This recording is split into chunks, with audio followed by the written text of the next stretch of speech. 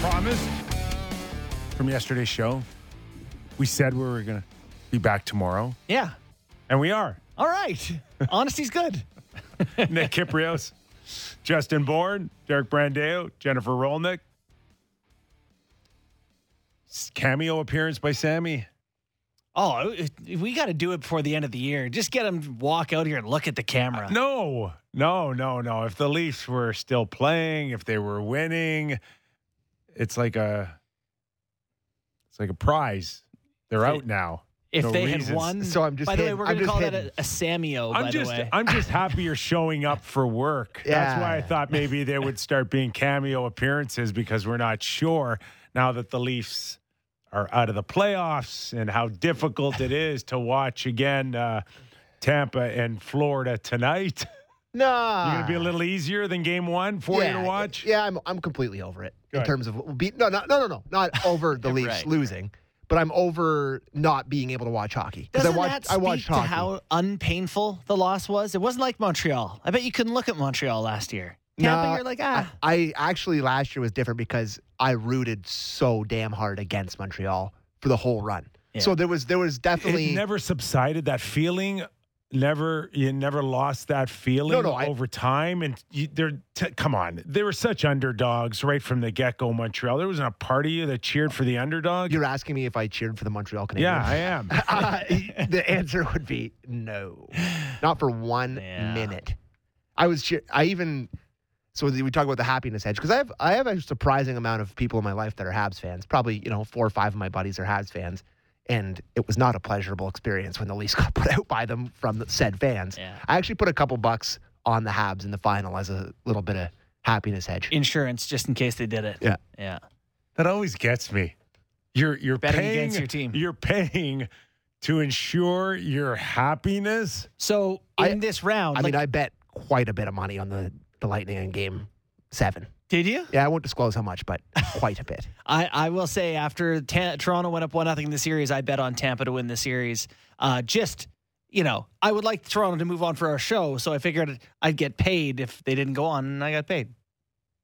That's just about the stupidest thing I've ever heard. What in are you my talking life. about? It's genius. It's actually the least stupid thing. It's ensuring you're getting compensated for yet another year of heartbreak. For me, it's like betting on Tiger Woods in golf, where I'm already invested. I want Tiger to win. I don't need to bet on him to root for him. So it makes no sense. You got to bet your money with your natural instincts. I may or may not have sprinkled a couple hard-earned dollars on him missing the cut this weekend. at Jennifer, Southern Hills. can we get that 1-800 number for these two guys, please, so they Your can limit. talk to Play with somebody? it. I swear I don't even gamble that often. It just seems that like the things we talk about, the gambling comes up. Like I don't even. He only bets on like sports. Yeah, sports, the Oscars. I had a really big bet on if Will Smith would slap somebody at the You did. Oscars. I Cashed. cashed it. Yeah. All right, so last night, 2 games. Anybody have Ian Cole on the game-winning goal? I did not. I didn't For- put any money on that. Carolina, Rangers lose, and then 9-6. I lost track. Was that the final? 9-6. Have you ever seen anything like that? Quite honestly, you would expect a 9-6 hockey game to be good, to be a good hockey game. Why? No. There's no such thing as a good 9-6 It was not hockey good. game. It was awful. A lot has to go bad there's to get to never- that number. There will never be a scenario where you would be going, that's a good hockey game. Well played match, fellas. So we expected a lot of things out of the Battle of Alberta. We did not expect 15 goals. Yeah, and how many of those were good? There had to be a dozen goals under the arm. 7-hole all night long. Just couldn't squeeze anything, any keeper. But this was a storyline and a narrative that had followed the Edmonton Oilers for quite a long time now. No one saw this coming out of Markstrom. No. And then so It's Markstrom gives them that game and they still don't get a win. It's almost this. I mean, this is a theory. We'll get into the Battle of Alberta more later, Yeah. but there is a sense for Markstrom where it's like, I don't have to play tonight. like Ottinger was just I see. unbelievable in the series before, and he was playing at such a high level, and Markstrom sort of had to match that.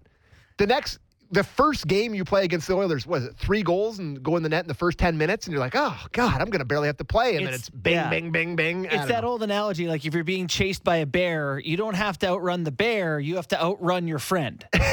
Right? Exactly. So you only have to go as fast as the person you're with. He goes, if that guy over there can't run, I'm just going to keep just ahead of that guy. We'll dive deeper into the Battle of Alberta a little later on in the show. With some of our favorite coach clips. Oh, we got clips today. Oh, no. And now officially passing the Sheldon Keefe's torch, Daryl Sutter. Yeah. He's going to be the guy. He's the new Kippers Clippers. Except he doesn't talk for more than 12 seconds at a time. It doesn't matter. It doesn't matter. It was good. What matters is we're going to get a good chuckle. We are. Assuming they win. I don't know. Is he still funny when they lose? I don't know. Okay. Waste of 8 days. Waste of yeah, you talking about our show? We're gonna dig out an Eric Francis question too, I'm sure, at some point. Yeah, Francis had some questions. Okay, so outside of the 8 remaining teams in the National Hockey League fighting for Lord Stanley, not just the Toronto Maple Leafs doing housekeeping a few days ago, the Boston Bruins also made availability to the press through their president, Cam Neely. What didn't follow Cam Neely was the general manager beside him, right, and the head coach, Bruce Cassidy. This one had a much different feel. Yes. This one had the feel of a president who was very upset at how it went with his team and that they underdelivered and that there would be repercussions. And you may guess as a Leaf show what we're referring to. And I will say that I watched the 12 minutes while I was recording it before I cut the clips for the show that we're going to hear. And just the way that he was interacting with the media in terms of listening, reacting, talking, answering questions, it couldn't have been more night and day than what we saw on Monday and Tuesday. Okay. Plenty to dive into that, as really what we're talking about is a Cam Neely versus Brendan Shanahan, 2 presidents with a vastly different vibe. Yes. Let's go to Cam Neely on his year-end availability, and we'll start with his first comments. I think we have to look at making some changes as far as how we play and the way we do some of the things. I think Bruce is a fantastic coach. I mean, he's brought a lot of success to this organization. I like him as a coach, so we'll see where it goes. But I do think we need to make some changes, and I think Bruce a couple days ago alluded to that. So we'll see where that goes. We'll see where that goes. Is like they haven't decided what they're doing with Bruce, right? With Bruce Cassidy, the head coach of the Bruins. That to me was just the complete opposite of what we heard here in Toronto with Sheldon Keefe. The only thing I wonder or question right now is maybe he does know. He's just not ready to tell you or me or anyone else publicly. Neely. Yes, Cam. Yeah. Do you think he's made up his mind already about Bruce Cassidy? We'll listen to these other clips, but I genuinely feel like there's going to be a bit more of a process. No, I don't think he knows. I think he probably is leaning towards him coming back. But, do we have comments where he's going to talk to Sweeney? It sounds to me like they would work that out together, I guess. Yeah, so I think Sweeney was in the last year of his deal, and he wasn't sure if he was coming back, and he alluded to the fact that Sweeney would be coming back. But then he taught I didn't put that clip in because that one was more or less the point of what we wanted to get to. For sure. But I have to say I'm envious of that tone of just a president going up there by himself and just making people feel a little squirmy. Making people, even if they do bring Bruce Cassidy back, who's a good coach. See, I like the fact that just making people feel a little bit uncomfortable can make things better. For me, the key word was changes. And he didn't allude to changes in terms of firing people or moving people in or people out. He just said the way we play. He just focused on the way we played. But it's pretty strong. Changes is the word I think many people wanted to hear around here. Well, they didn't win, so they need to make changes. I agree. That's what we're lacking. What did you think that he meant by this whole thing? Do you think he has a plan for the GM and the coach in his mind? And A few days ago, I had said that when we were talking about Barry Trotz, I said, I know that the Boston Bruins are contemplating changes. Yeah. And I believe that then, and take Cam Neely at face value. And to your point, they probably going through a very vigorous process right now to come to that conclusion. Mm-hmm. So why don't we do the next clip on their team's performance, and we'll pick this up on the other side. Cam Neely on making changes. We just played that one. Did we? Yeah. Next one. Yeah. Oh, this is you look at playoff hockey on the road, you got to think 5-on-5. Your top guys are going to get shut down. So your power play's got to come through. Your depth's got to come through.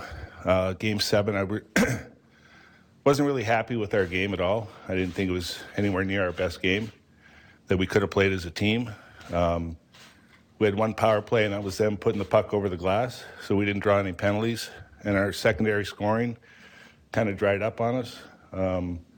You need that in the playoffs, especially on the road. Well, it's not good.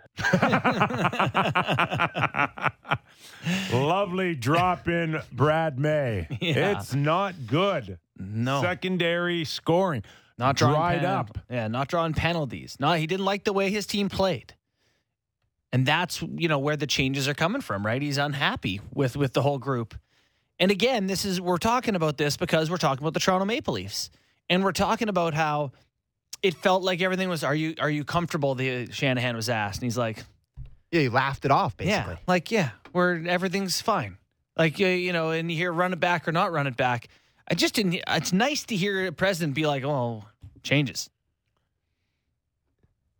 Players would not be privy to a warning on how a president would come out either way. No different than the Leafs watching Sheldon, Brendan, and Kyle up there. You're like every other fan. You're just watching it for the first time. And so how do you think the guys would feel watching that with Brendan and Kyle saying, basically everyone's fine, we'll mull it over, but... Or, to extend the point that you're just making, the Boston Bruins now listening to Cam Neely. Think about those two different vibes as you leave town who's to in, go who's out for the summer and train. Now, granted, there's a big difference here. I've been involved at the NHL level on many occasions on those year-end meetings. I can assure you that the vibe that the fans got through Kyle, Brendan, and Sheldon was not the same one they got at their year-end meetings. Don't think so? Not a chance. There is this is the thing we've said all year, that everything's a pat on the back. No, I don't. Maybe for a few named Marner and Matthews. Yeah. But outside of that, I don't care what area you're in. You're a first-round loser. You're getting ripped behind the scenes. Now, I'm not saying like everybody except Marner and Matthews. Yeah. But there would be a handful of guys on the Leaf team at their end-year meeting feeling awfully small when they leave the room. That's awful. I don't know if you've had a bad year-end meeting before, but I mean, a lot of people I've had a few. Yeah. A lot of people can relate to performance reviews. Why didn't you fight Scott Mellenby in game 72? And you're like, I'm like, was I supposed to? Yeah, I had you out against him. You didn't know that? Oh my God, I can't remember. Yeah. Explicit directions, please. I think just to go back to Cam Neely versus Shanahan, and something that you alluded to earlier in the week, I think what we're seeing here is the difference between a MLSE-led thing and Jeremy Jacobs, right? Is that the president? Yeah, that's the owner. The Just owner. A guy. It's like a singular guy. And we know the reputation of Jacobs. And not a good one. Yeah, it's a different feel for sure, a different vibe. Like, there's two different things here where it's like MLSE and we don't really know who calls the shots on it in terms of him keeping his job or not keeping his job, and then Yeah. with the Bruins, who you do know calls the shots. So I think that's and you have one guy to make happy with Yes. your comments. Yeah. that leads to a different Yeah. vibe, I think. Yesterday or the day before, I can't remember, when I said, I'm not sure upstairs who's paying attention, Mm-hmm. kind of got back to me that they are paying attention. Oh, Yeah. yeah. Yeah. The answer is not nobody. Oh, yeah. Oh, okay. Yeah. Okay. All right, then.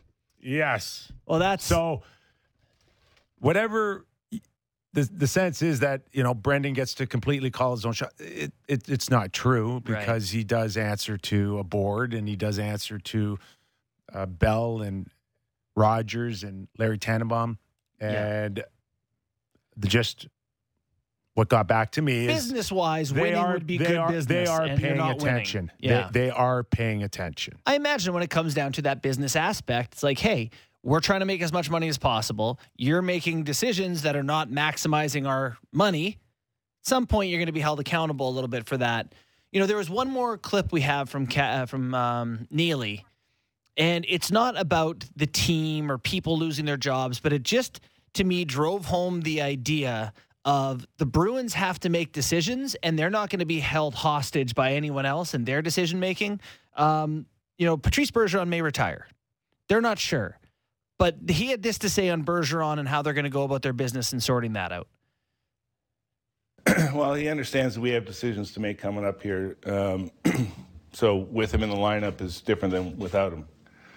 So obviously the year that he had, I hope that he feels good about his game still because he had a pretty damn good year. So hopefully he's mentally prepared to, have another one. I mean, you got to, give him some time to digest all that and talk with his family about it. But we have decisions to make coming up as well. But we have decisions to make coming up as well. Yeah. See, that's a great segue into, again, if we're going to draw parallels between President Cam Neely and his message and Brendan Shanahan's message, we got to also compare where the Boston Bruins are and where the Leafs are. Mm-hmm.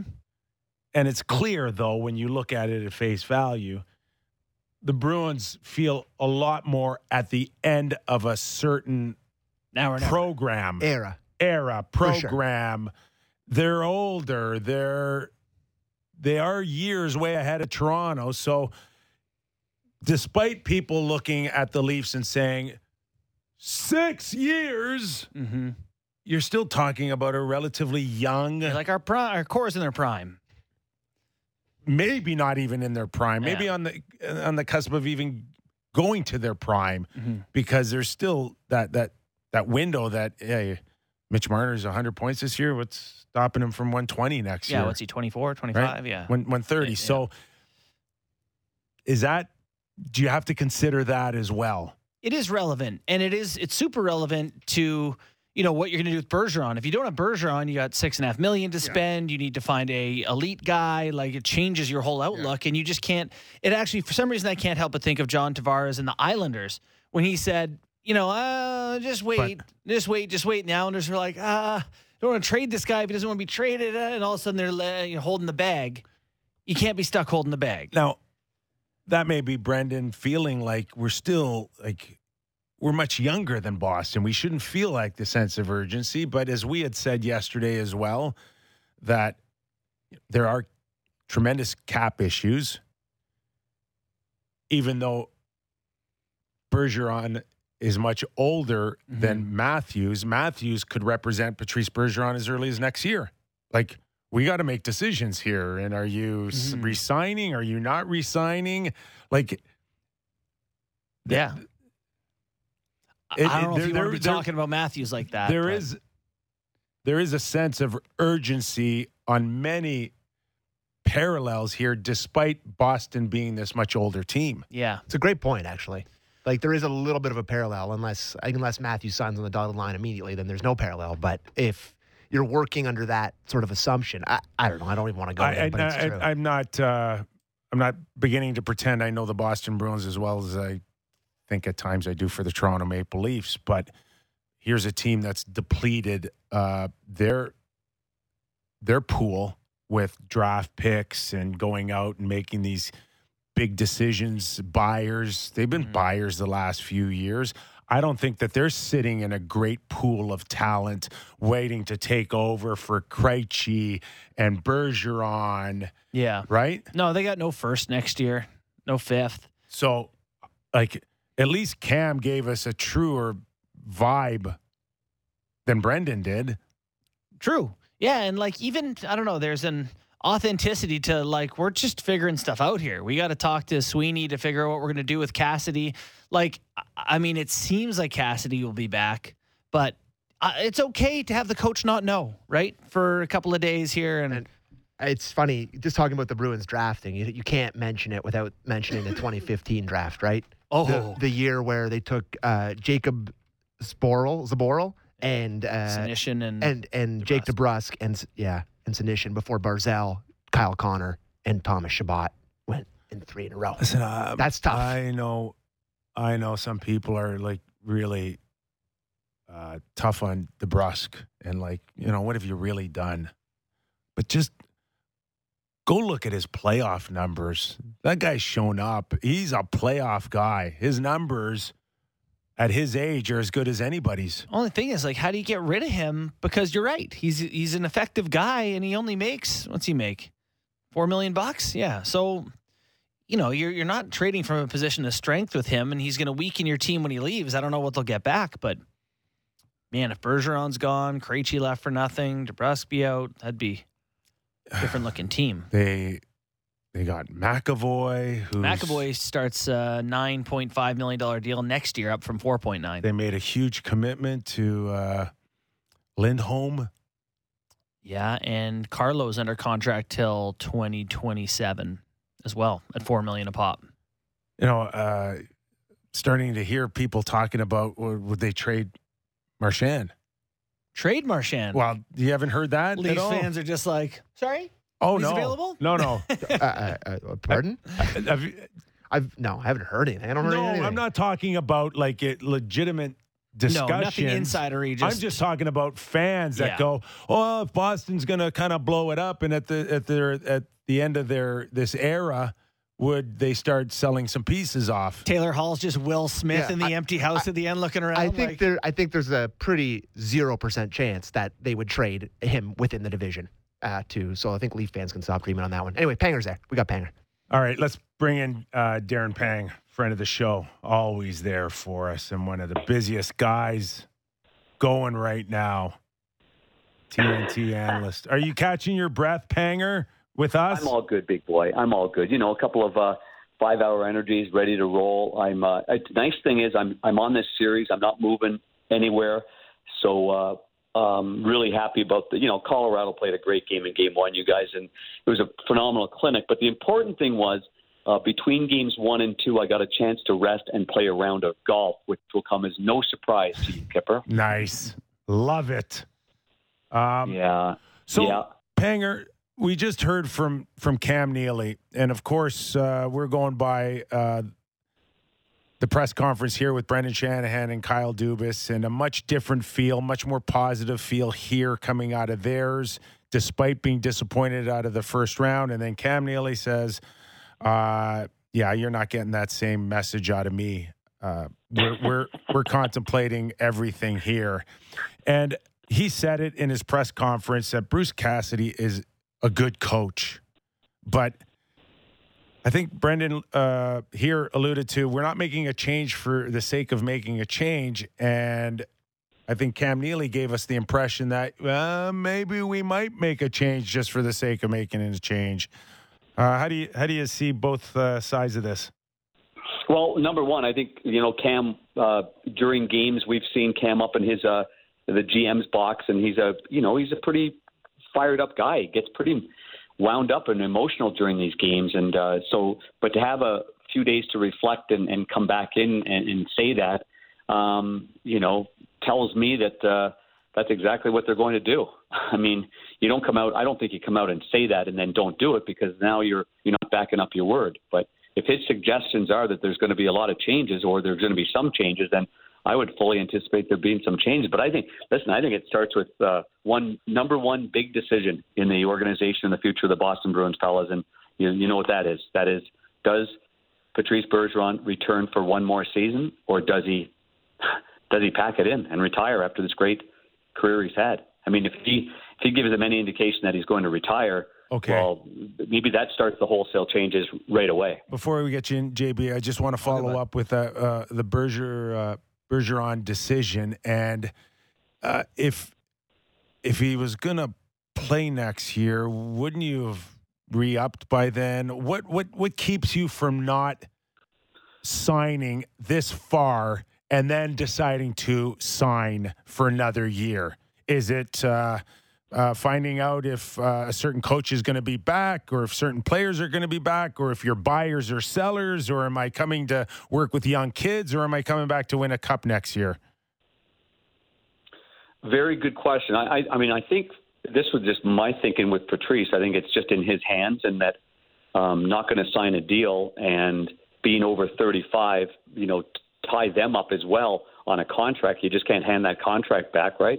I mean, I would say that he's going to do some thinking, and if he decides to return, then they sign him to a deal, a 1-year deal, and if he doesn't, then I'm sure he'll give them. This is me, Kipper. He seems like just such an honorable guy, just such a stand-up, incredible guy, that he's not going to hang them out to dry. I think he'll make that decision one way or the other, and not put them in a bad spot cap-wise. But can you imagine the hole? Can you imagine that hole? Right. Holy. Yeah, he might win the Selke. They already missed Krejci, and I like Krejci, but Krejci's nowhere near Bergeron. So they've lost the both-headed monster there if he does end up retiring.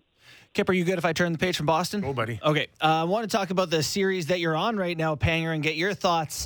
Game 1, watching that, I could not help but be struck by the Kadri line. Kadri with Lehkonen and Landeskog were an absolute force out there. What was it that was making that line so effective? I think they outchanced the other team. It was a 17-1 in their ice time. Yeah, the complete domination, especially in the second period, fellas. I mean, it was. Yeah. I asked Jared Bednar if is that the best second period you've seen your team play, and he said yes. I mean, and for Craig Berube, I mean, he saw a team that didn't do anything near what they have done previously. The Blues were one of the best second period teams in the entire NHL. They ran the three-quarter ice, and yet they could not get anything going. But to get back to where you're going, I love that Bednar, he added Nichushkin, so that's even more speed with the top line. And I thought that might be a temporary thing. I actually thought that maybe coming into this series, he always puts Landeskog up with McKinnon and Rantanen against the Blues, big, heavy line. And I thought, well, after the Nashville series, much different series, that he'll make that change, but he's not, and staying with it.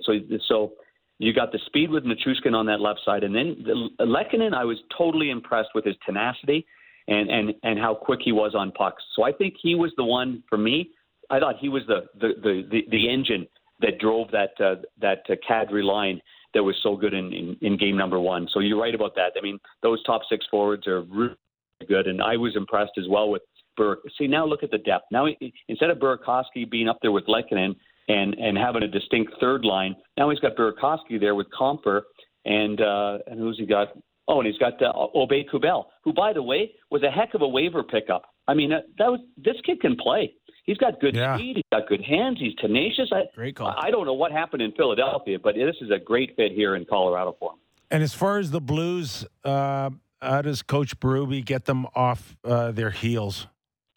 Well, you'll like this. Today, Chief told us, broadcasters today, that I personally did the clips for the video presentation, and then he goes, and I personally presented those clips to the team. Oh boy! In my way. So we were like, how many times during the year did that happen? He said, not many. Yeah. So I mean, let's face it, that you can't not chip pucks past this team. They're not just a great offensive team, but they hold the line real well. They defend real well. And I think one of Chief's points is, do you think in round 2 that they're not going to back check? Like, you're going to have all this time coming back in your own zone to be able to make these plays? It's not going to happen. And he's saying you have got to chip and layer pucks behind them and get in there with speed. And it's something that they certainly tried to get to their game, but they had no chance in that second period of getting to their game. That was a domination by Colorado. How much of a missed opportunity is that for St. Louis? Like, they don't play particularly well. They get pumped in every aspect. Bennington is blackout good, and they don't get the win. Now it's almost like, God, you go down 2-0 in Colorado. Like, good luck beating this team after that. You're right. It's a wasted great goaltending performance. Yeah. I mean, how many times on the road do you get 51 saves from your goaltender and he basically gives up 2 goals in regulation? I mean, you should win that hockey game. So, yes, for sure. And whether or not he can duplicate that or not, Jared Bednar did say, it depends on, like, can he sustain this kind of workload, Binnington? And he was like, well, it depends on what kind of shots they are. Like, sometimes a goalie can get 30 shots and it's really heavy, a lot of power plays, a lot of post-to-post, a lot of traffic in front.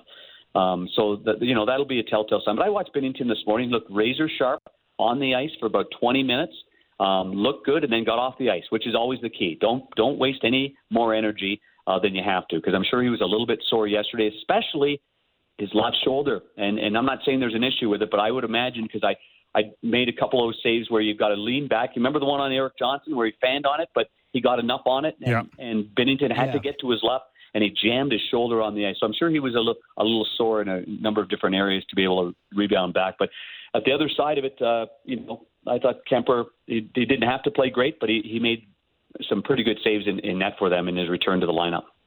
We're talking with Darren Pang, analyst with TNT. Switching gears, Hurricanes defeat the Rangers in overtime. I want to keep the same theme here when it comes to the goaltending and the stress on them. Have the Rangers lost a little bit of the Shesterkin edge because Pittsburgh pulled so much out of him in that first round? That's a good question. I thought he was a little fatigued going into that, and he showed signs of weakness for sure. That's a heavy workload, not experienced in that at here in the National Hockey League. Well, and the other thing too, Panger, he's not a big guy, right? He's not a heavy guy. He's not Vasilevsky. But Binnington's 158 pounds, I think it is, soaking wet with his sandals on, I think. Your sandals. Clogs. He's got with my golf shoes on. So I do think that a lot of that is mental, and I think you can overcome that. But I was more impressed with Ronta's performance. I mean, his lateral movement in that first game was outstanding. He made a number of saves that looked like jam plays or plays right off the back door that he got over there, and I thought he was remarkable in that game. And he didn't get hurt. That's a plus. You know what? And he didn't get hurt. He's band-aided together, that guy. He's one of the nicest guys in the world. He's a real student of the game. I've got to know him well, but man, every time you blink, something happens. Yeah, blinking, broken eyelid. He doesn't blink. The goaltending position for a number of teams is super interesting, and Vasilevsky was awesome in Game 7 against Leafs, awesome in Game 1. I want to get your thoughts on the idea of goalies making saves at key moments, and if that's a repeatable skill or if it's just luck. Like I heard Cooper say after Game 1, that against Toronto, his numbers weren't great, but he made the saves when they needed him to. And then against Florida in Game 1, he made the saves they needed to when they came up. Do you think that's a thing, or is it just he's a good goalie and that's why it seems like he makes the key saves? That's a great question. It's a momentum changer or a momentum sapper. The ability to make a save after you give up a goal, or after, let's say, your team has a good scoring chance and just misses, and then you make the kind of save that everybody comes back and taps you on the pad. Those are the special ones in the game. Those are the ones that I really don't believe that the analytics have perfected just yet. It's the timeliness of great saves. For sure. And how many times at Grant Fuhr, like in a 5-5 hockey game, he might have given up 2 that were bad, 5-5 game, third period, 2-on-1 break. He makes this unbelievable save and keeps them in the game, and they go down the other end and score a goal. That's all you need to know about the game. It doesn't matter he gave up 5. It matters that he made the best save of the game that changed the game around. And now Vasilevsky, oh my God. That's his side-to-side movement, his concentration, I don't know. He's special. He's going to go down in history as one of the elite special goaltenders. So Panger, I don't know how much time we have left. I think an hour and a half here. How do you explain what happened in Calgary? Because no goalie made the right save at the right time. They just ran off the clock. They just ran out of time. Man, I'm still impressed that Big Walt, Keith Tkachuk, when his son scores a hat trick, wouldn't throw his O.B. Clark's hat onto the ice. I'm not sure if you saw that. Is that what it was? I'm not sure. See, O.B. Clark's could probably afford a new one, eh? Institution, yeah, and Jimmy O'Brien that owns O.B. Clark's. I'm sure he's made $1 million off Keith Tkachuk and the boys from them going to that great little pub in St. Louis. But everybody, his daughter Tara, she wanted him to throw the hat. Fans are telling him to throw the hat, and he's got it tucked into his belly. Like, no, that's my favorite hat. I'm not throwing it. That was hilarious. But the goalies weren't. Listen, goalies had a rough one for sure. And I know Mike Smith emptied the tank and had a great series, in the last one. But yeah, I go back to there's little margin for error when you play so deep in your net. And when you're on, and it's good. But man, when you're off just a little bit and puck hits the side of your body or it hits the post, hits your back, goes in, or anything like that, there's no gray area that a puck can lay at that you can cover it up. And so I think it's great when the timing's on, but when it's off, as last night showed, it can be greatly exposed. And I don't mean to pile on Mike Smith at all, who's one of I think the best goaltender in the NHL from April 1st to the end of the season. He got red hot for a stretch of play, but like his right skate hit the right post on that first shot. Like, it's a playoff game. You would be prepared. Do you think there's just a jumpiness to him, for him to be able to be so good, but to look so, cartoonishly out of position at times last night? Yeah, it was a bit of a scramble. Cartoonishly. Cartoonishly. Have you ever heard that before? That's a new one. Hey, Cartoonishly. Cartoonishly. It was like you put Millhouse in there and they had him taped to the net for the Simpsons. Have you ever seen Fred Flintstone skate, Panger? That's what he's talking about. Nailed it. Yeah, I've seen him skate. He wears number 14 for Tampa Bay. That's great. I love me some Patty Maroon. That's a good one for Patty Maroon. Fred Flintstone. He had one of the best lines in the playoffs against the Winnipeg Jets in the first round in that 2019 run when they were calling him Fatty, all this stuff. And he took a little circle because I was between the benches, and he took just a little bit of a circle. He comes right back to their bench. He looks at them all, and he goes, Fatty Patty hockey, it's back. He owns it. I love it. Would you be more upset at Koskinen for not coming in and playing the role of plugging a little bit of a hole? Like, you're making over $2 million a year. Doesn't he make $4? I don't know. How high is he? Yeah. I thought he was like 2.8 or something. No, he's in the force. Yeah, he's in the force. But worse. You know what? But that kind of stuff, though. You know what, Kipper? He's not a fast twitch, quick twitch goalie. If you look at to me anyway, you look at all the really great backups that's ever played the game. They're the guys that can come in and totally energize you. I'm going to go back, years and years and years. But, I remember like a guy like Chris Terreri, athletic, acrobatic, comes in there. All of a sudden he makes a couple of saves and it's like, whoa, okay, now the energy's back up. He's a chirper. He's talking, and he's just one of many. The Carter Huttons, even Scott Wedgwood, what he did with the Dallas Stars. I mean, I don't consider Koskinen one of those guys that's going to come in there and rally the troops for some reason. I think he has a hard time doing that, and I think he's more of a rhythmic goaltender, and so he's been sitting on the bench for forever, doesn't play in the other series, and he gets thrown in there on the road when what's happening in that game. So no, I don't know. I just don't think he's that kind of goaltender. That's just my opinion. I think they're going to have to. I don't know what they're going to do. I don't know if they're going to go back to him or, back to Smitty, let him regroup a little bit, or I think they already announced it. Yeah, I think they said it. I think they said it. Smith is starting. Smith going back. They're going back to Smitty again. Okay. They are. Because he might be flat out of gas. Like, those legs get a little beat up there going post to post and staying on your knees the whole time and staying deep in the net like that. Like, that's an interesting one. Little rubbery. Panger, so happy that you were able to find time at the halfway house to talk to us today. I played a nice course called Sanctuary. Sounds very nice. Sounds heavenly. Yes. There's only the founders of Remax couldn't get into Castle Pines, so they decided to buy 400 acres and build their own club and have only 2 members. Them. That's it. You're taking some of that Gretzky MGM money off of him? Bet MGM. Hello again, everyone. Darren Pang, thanks for doing this, pal. My pleasure. Have a great day. Thanks, See you Pang. guys. All right. We're going to take a quick break. Ed Jovanovski is going to help us tee up the pressure on the Florida Panthers right now. I'm sorry, I just stuck on Koskinen making 4.5. At 4.5. What did I say? 2? Yeah. 2.5? At 4.5, your muscles should twitch fast. That was a parting gift from Chiarelli. He's like, here you go. I'm Here's getting fired. Koskinen. But Bye. I actually love that point from Panger, though, about a backup goalie. Coming in there and kind of flying around, making a couple big saves, energizing you. It's one that I never really would have thought of, but it's true. You want that in a backup. Yeah. Well, look. Yeah. I would have thought that Jay Woodcroft would have almost, at some point, watching Koskinen. Gone back to Smith. Yes. Yeah, that thought crossed my mind. Yes. Too. Yeah. This game's still winnable. Like, all right, Mike, you've calmed down. If You've he had just a had a personal reset, timeout. Yeah. like, it's a mulligan.